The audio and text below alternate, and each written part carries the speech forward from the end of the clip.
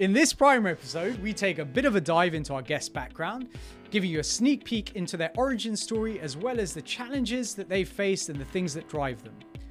If you enjoy what you hear, don't forget to listen to our main episode, which drops every Friday.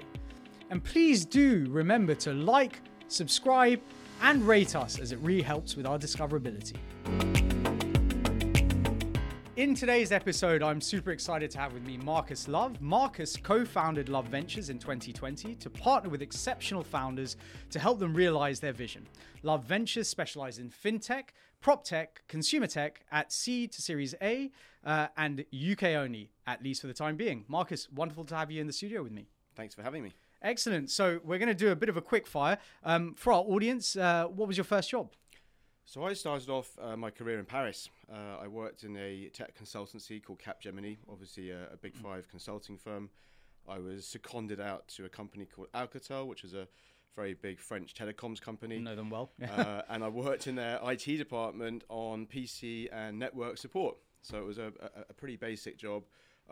What was interesting is someone had picked up that I was speaking French, obviously working in Paris, but obviously I was an English native speaker. And they grabbed me pretty fast to put me on an international project.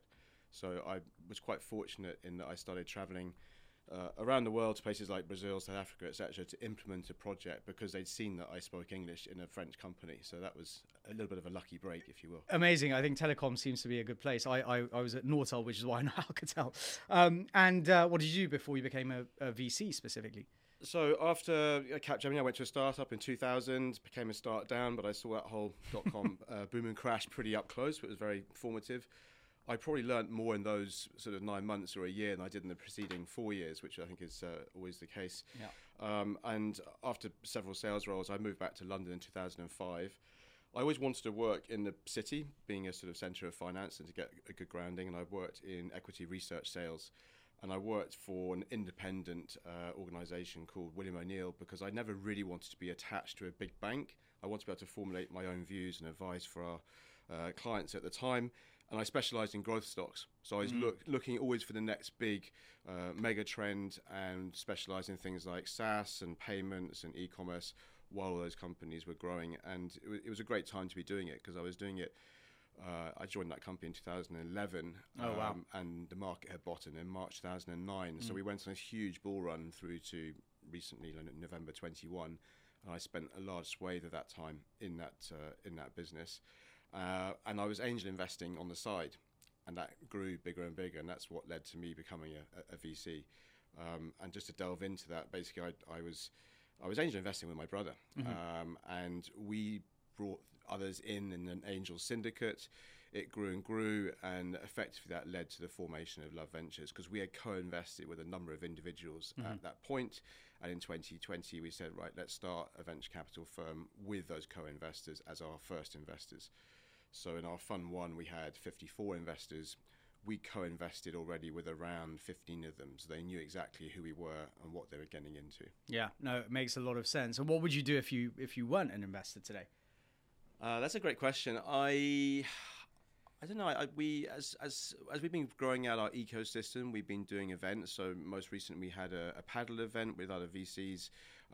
We're aiming to do that for founders as well. That's something I enjoy doing. So maybe something towards ecosystem or maybe a sporting element or even a charitable element. Nice. We're cycling from London to Sydney over 25 years as part of quite a large group, and that is giving a lot back to a school in particular in Uganda. So I guess giving back is something I'd like to do as I get a bit older as well. Yeah, no, I mean, I think there is... it's really bizarre. I think lots of people kind of spend a large portion of their early life chasing wealth, and then the latter portion giving it all away. At least, certainly that's something that I would aspire to do as well. So I think that's wonderful. And obviously, I'm well, not obviously, but I'm from Kenya, and Uganda is somewhere I've been and spent time in, and I think that's a really wonderful endeavor. Maybe depending on which leg and where, I might try and join you. And on Love Ventures specifically, can you just give us a bit of a breakdown? Kind of what are the funds under management? Stages, seed, Series A, but what sectors, geographies, what sort of check size do you guys get involved with? Sure. So we have around £15 million in AUM today. We've launched 3 funds. They've all been EIS funds to date.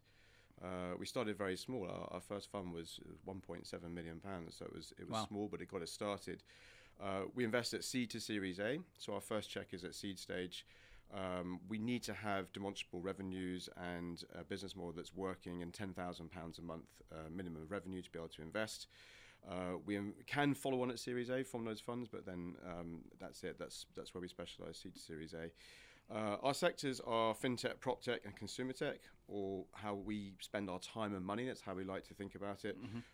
Those are evolving slightly. That's been what we've done for the last 3 funds. That is evolving, obviously, as you'd expect the investment landscape to evolve. Geographies, UK for now because they're EIS funds, but we have plans to expand in due course into Europe. And our check size is £200,000 to £600,000, depending on whether we're leading a round or not. If I look at Fund 2, we led 7 out of 14 rounds, for example. Wow. So we took board seats for those rounds, either a full investment director role or a board observer role. Whereas in Fund 1, we were just co-investing. The check size was only 175k, and we just wanted to kind of get started. So that's been our journey to date. We've fully deployed 2 funds. So Fund 1 has 8 portfolio companies. Fund 2 has 14. We are currently deploying from Fund 3 and have done 3 to 4 investments so far. That's incredible, and lovely to kind of see that evolution from sort of a 1.7 million fund, which is like arguably just as hard to raise as a larger fund. In fact, probably harder because you're looking for smaller checks from a lot more people and potentially with limited track record. But taking that iterative approach, seeing what works, and growing from there, I think that's obviously the startup way. And if you were to talk about 3 ventures inside or outside your portfolio that you're really excited about, what would they be? So I'll talk about ones probably within our portfolios. I think they're exciting. So we've got one called Banked, which we invested in from Fund 1. They are leveraging open banking to build the rails for account-to-account payments. It was a company that was introduced to us by our fintech advisor, a gentleman called John Lunn, who worked at PayPal, very early employee into PayPal. We invested at the seed stage, and what was exciting is we knew that they were talking to large banks, and shortly after we invested, Bank of America led their Series A round. Got it. So that's exciting because Bank of America is an organisation that's kind of at the origin of payments. Like the beginnings of Visa came out of Bank of America. Moving on from there, Insight Partners led the Series A extension round at the end of last year. That's exciting. It's a very big 97 billion AUM growth manager. They had also previously backed Tink and exited to Visa, so they have good domain expertise. And that company is now preparing their Series B. And we invested in May 21, so we're just 2 years on from there, and they're already preparing their Series B. So it's really exciting, and the company excited us because of the founders. So they had worked previously together. They'd been in an organization called 10X Banking, which they set up with Anthony Jenkins, who was previously chief exec of Barclays. So deep domain expertise, really exciting founders. And Brad Goodall, one of them, has now actually moved to Silicon Valley. So last year he moved out there because he wants to be able to leverage contacts in the US and go after the big US banks.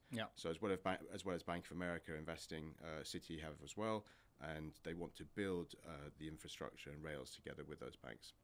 So that's very exciting. Another one, which is a more recent one, is a company called Connect Earth. They are enabling carbon data analytics to help customers make better informed decisions. So they're deploying a B2B strategy where they're going after banks, and they've already sold into several actually. It's a new area because obviously it's something we all care about for the world. It's important. I think it's where we're going, where we need to be going. It's something I also care about as well. I've joined the board there in an observer capacity, and really excited about this space because we do need to see where we are spending our money, how it affects the planet, how you may be able to influence decisions that consumers are making to make better choices. I would say that space, not them directly, but carbon generally is quite a busy space, and it's not to me obvious where all the winners are going to be right now. There's a hell of a lot of carbon accounting platforms out there for sure. Yeah, there are loads.